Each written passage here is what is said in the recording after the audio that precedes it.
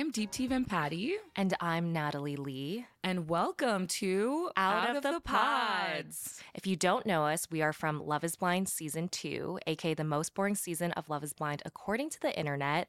And we're both known for saying I don't to our fiancés at the altar and choosing ourselves. We're taking a shot every time we say that. We started this podcast because while the newest Love is Blind seasons were airing, we got so many questions from all of you guys. And of course, we had our own thoughts, not just as viewers, but also as people who went through this crazy experiment. We have a unique perspective to share with you.